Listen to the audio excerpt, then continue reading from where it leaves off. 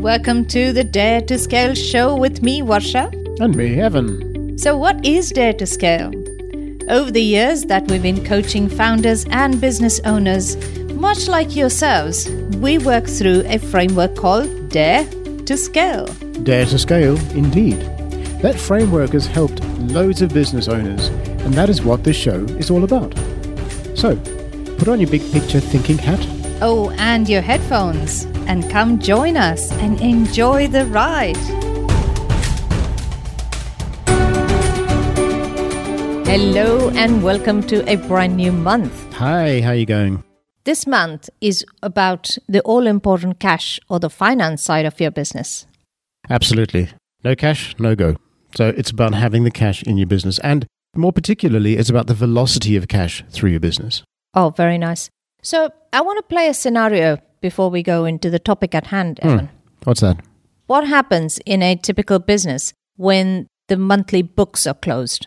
Okay, so you've done your sales, done everything. The accounts department come together and collate the information and close the books, produce a profit and loss, produce a balance sheet and possibly a cash flow statement. So you've got a snapshot of where you are. Yep. And as a very busy founder, what do? Oh. Show me the P&L. Oh, look, there's the profit number. Giddy up. We're in the black. We're good. Next. I know. That is the most common scenario. And it's like a normal, let's say a proposal scenario as well. What does someone do when you send someone a proposal? Same thing, right? They flip it straight back to say what it's going to cost me. And the same thing happens when someone looks at a profit and loss. You skip straight right to the end of the page and to see what does a number look like. And that's it. But what you find at the last line of the P&L is just a snapshot. Where your attention as a founder needs to really be is hidden within the line items of that P&L. Oh, totally. Individual profitability, you need to have a handle on that. If you have unprofitable lines, stop them. But if you're just looking at a profit number at the bottom, those sort of details are hidden. Yes, they are. Labor costs, where are you inefficient? What sunk costs do you have? What fixed costs? Those sort of things. If you don't have a handle on what those are, you might be in profit. But when there's something that comes along that disrupts your business, all of a sudden, it's not going to be profitable and you'll be caught unawares. So the methodology that we're going to go through today is called the cash conversion cycle. Totally. And just to frame that, let's consider you're a service business, you have a client and you've got like somebody in your business looking after that client for a month. After a month, you'll pay them. At the end of the month, you'll bill your client. And if your client then takes 30 days to pay you, and you're still servicing them, you have payroll for 2 months before you've been paid for 1 month. So we're talking about that cash conversion cycle. You have inputs that you look at, and by the time you get the cash back out and into your bank account, you already have 1 month outstanding, of payroll. So you have money stuck in the system. Yep. So we're going to go through the cash conversion cycle today and also talk about some of the cycles within the business where money is usually stuck. Yeah, totally. I mean, it's 4 key sort of areas that you look at just to get your head around. Can I just share something? When you're taught finance, commerce, and business, in so many cases, you're taught how to do, get the results together, produce a profit and loss, and even in management accounting, you might delve into some of the numbers. And there's always this notion of, cash that the business is throwing off. All of those things are great. But very rarely are you taught about the full cash conversion cycle. That is true. The money going in at some point, whether it's wages, whether it's inventory, whether it's whatever it is, and how many days it takes for you to then make a sale, collect the money from the customer. And that's why we're saying if it's 60 days or more, you've got a problem. But if you can reduce that, that's a great thing. And that reminds me, Evan, of something that you say when you're mentoring some of your mentees. When somebody looks at the last line of the P&L, or in just as you were saying, when you are taught about finance or in commerce, when you are taught about what happens within the business, that's only half the picture. Totally. The other half of the picture is when you actually go deeper to see what are those 4 cycles and how is cash flowing through them. Totally. So when people talk about cash flow, they're only talking about what is the cash available at hand and how to increase it. So the cash conversion cycle almost is a how-to tool. I think it is a how-to tool, definitely. And it just helps you focus on specific areas that need your attention just so that you know that there's no hold-up or bottlenecks there. And the first one is the sales cycle. Okay. So you have sales and marketing people, whether it's marketing or sales or both. You might have online systems, you might have all sorts of things, but you have a pipeline. Mm-hmm. You're talking to your customers. There's effort involved there, right? So can you shorten your sales cycle? Definitely. So that talk to your customers and pre-qualify them sooner, get them on board, and get to where you're working with them sooner. What's the second one, Washa? What's the second one? Well, if it's a product that you are, as an actual physical product, so whether you are trading in a product or you're actually manufacturing a product, so then it becomes a manufacturing cycle. So it's a manufacturing cycle which then becomes inventory because it's on hand. Exactly. So if it's a manufacturing cycle, it includes the inventory of your raw materials. Totally. If it's a trading business, then it includes your actual stock that you're holding that's sitting in your warehouse before it is sold and sent to the customers. Yes. So you have the logistics that go with it and how efficiently and all the rest of it, yeah. Which then leads nicely into the delivery cycle itself. Into the delivery cycle. The delivery cycle is key in a service business. And the delivery cycle is also important in a service business, isn't it, Evan? Oh, totally. Now, it's quite interesting with a service business, depending on how you put that together, you can actually productize your business. So it's a lot easier to work with, and it's a lot easier to understand the profitability of what you actually are producing. And that brings me to something that I was going to address right in the end. Thank you for talking about this. Most service businesses think that we're selling a service, not a product. Mm-hmm. And almost an equal number of businesses today actually productize their service. Totally. It's not like a lawyer, for example, where you've got to go the entire month, get your timesheets together to work out who worked on what project or which client and that sort of stuff, put an invoice together and then bill. That's not exactly a service, although you might have retainer. Yeah. That's why lawyers do that. They pre-fund some of their work. But the point there is they still have to work out who worked on what and work out their own internal efficiencies. So for common services, they might. So what you're talking about just now is a typical non-productized service delivery. Totally. So what I said earlier was, it doesn't matter whether you're selling an actual physical product or you're selling a service. If you productize your service, you're still selling a product. Correct. So designing and pricing that product, I know we're going into a slightly different curve over here, but the point of mentioning that, the point of addressing that is every time somebody sells a service, please think of it as you're selling a product. It doesn't always have to be a physical item that you're selling. Mm-hmm. Productize your service. Because you know what's included and all the rest of it. So it's just easier to address that as a product. Totally.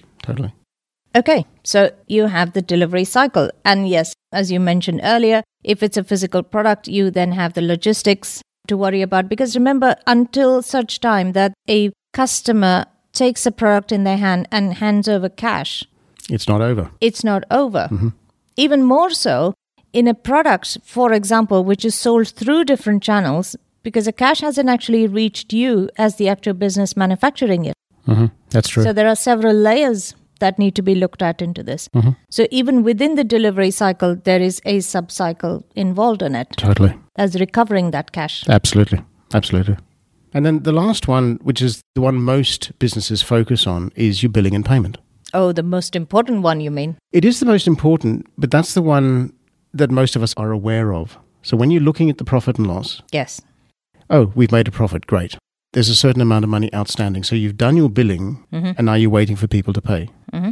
So that's the one, because it's now in front of you, people now pay attention to it, forgetting that you have your delivery cycle, your manufacturing cycle, and your sales cycle beforehand that all suck cash, and then you bill, and then you eventually receive cash back. So that cycle that we're talking about. Very nice. So what else can you talk about in the billing cycle, Evan? What can you tell our listeners?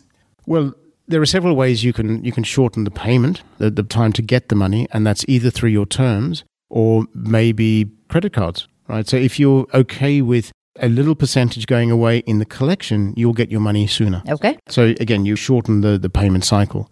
You might ask for quicker payment terms from a big supplier. You might bill in advance, for example. There's a whole bunch of little things that you can do to shorten the billing and payment cycle itself. Yeah. But if somebody is paying late, have a conversation with them. Understand their payment cycle. Understand if there's something that we could do better, that sort of thing. But you have a conversation with them. Because at the end of the day, a good relationship will generally get a quicker payment. What you said earlier, Evan, got me to put my coach's hat on just for a few seconds. Find out why, talk to your customers to see why there is a delay in payment. Led me straight into thinking, wow, that is a great way also of finding out what's happening within your customers' businesses, customers' industry, and the constraints in that industry. So not everybody delays payment by choice. Usually there is a deeper reason for it. That's true. So this is a great way into getting to know who your customer is and what the customer's industry looks like. Completely, yeah. And if this is I know I digress just a little bit, bear with me, but this is a great way to seeing whether you have your customer, your own core customer identified right, if this becomes a trend within that industry. Totally. And if that really is your customer, how can you service that customer better? And how do you amend your terms? Totally. I digress. So back to the point. No, you did. And it's actually important because if it's industry-wide, that's one thing to address. If it's not industry-wide and it's just your customer, that's a different symptom. It is. So, Washa, we've covered the 4 big levers, if you will, within the cash conversion cycle. Are there any key things, key points that we want our listeners to take on board and ways to improve? So one of the ways, Evan, is what you said earlier, is how do you shorten a cycle? So there is potential for refining every process within everybody's businesses. While someone might think, I've got a great process, everything is working, there is always potential for refining. Totally, yep. So how do you shorten a cycle, perhaps? Okay. How do you maybe cut some steps? So as you go through the process to see how you can shorten the cycle, one of the things that also comes up is certain repetitive tasks that delay a cycle. Yeah. Or you might find that 2 people are probably doing the same thing. Or maybe there's one person who's stuck and is the bottleneck. And that is the bottleneck. Yeah. So those are a couple of great ways to do it. And the third one is also to see how can you automate something to remove human error. Totally. So you're eliminating mistakes as well. You're eliminating mistakes as well. Like you were talking about earlier, Evan, send the invoices in time or maybe even bill ahead. So there's your subscription. So if you accept payments online, people are actually paying you in advance. Or if it's not a subscription model that you run, when you use a system, an accounting system or a cloud-based, but when you use an accounting system, invoices now can be generated automatically. Totally, yeah. And be sent out through that. And if it's a service, that's where we're talking about productizing your service because you know what it is every month, so you can bill. Yeah, totally. So, and as you are listening to this podcast, go through your own business and assess the cycles that exist over there. Audit them and see where can these cycles be shortened and how does cash flow or how and where does cash get stuck in your business. So to sum up, Washa, the 3 or 4, actually it's 4 key areas is to shorten cycles as best you can. And that includes auditing what you're doing, removing mistakes, improving processes, which includes, tweaking your business model, that sort of thing, which then leads to internal profitability of product lines, very nice. Of labor efficiency, that kind of thing. So all of those things will help produce more cash, but also get you to receive it quicker. Yes, very nicely summed up. And what's the point of all this, Evan? The point of this is cash is king. Cash is king. And remember, if your business is growing or you are on the path of scaling up, what will you need first? A plan, I'd like to think, but also cash. Oh, that's very well summed up, Evan. Because as a founder of a business, what is the one key thing to enable scaling your business? Always cash. Totally, you need cash in your bank account to be able to grow. And this cash conversion cycle helps you go audit your own business in a way where you know where the cash is stuck, which can be released and made available for you to fund your business or your business growth. Totally. And the point here is to grow organically without getting unnecessary external funding sources. So internally, cash is coming in, that velocity is increased, and you can grow organically and efficiently. And you know where all the levers are in your business, and you really can hit the ground running. So on that note, that's your cash conversion cycle. And remember, shortening and reducing where your cash gets stuck is the name of the game. Have a look at your business. Come back and tell us how you went. And we would love to hear from you. Totally. But have a wonderful rest of the day, and we will catch you in our next show. See ya. Hey. Thanks for joining us and listening right to the end. Head on over to daretoscale.fm to subscribe and access show notes and transcriptions. Oh, also, did you know that we have a Facebook page for our podcast listeners? Come join the conversations at daretoscale.fm/Facebook. Absolutely. Oh, and also remember to give us a 5-star review so other entrepreneurs can find this podcast like you and get value to scale forward their business. Fabulous. We will see you at our next show. Bye for now. Bye.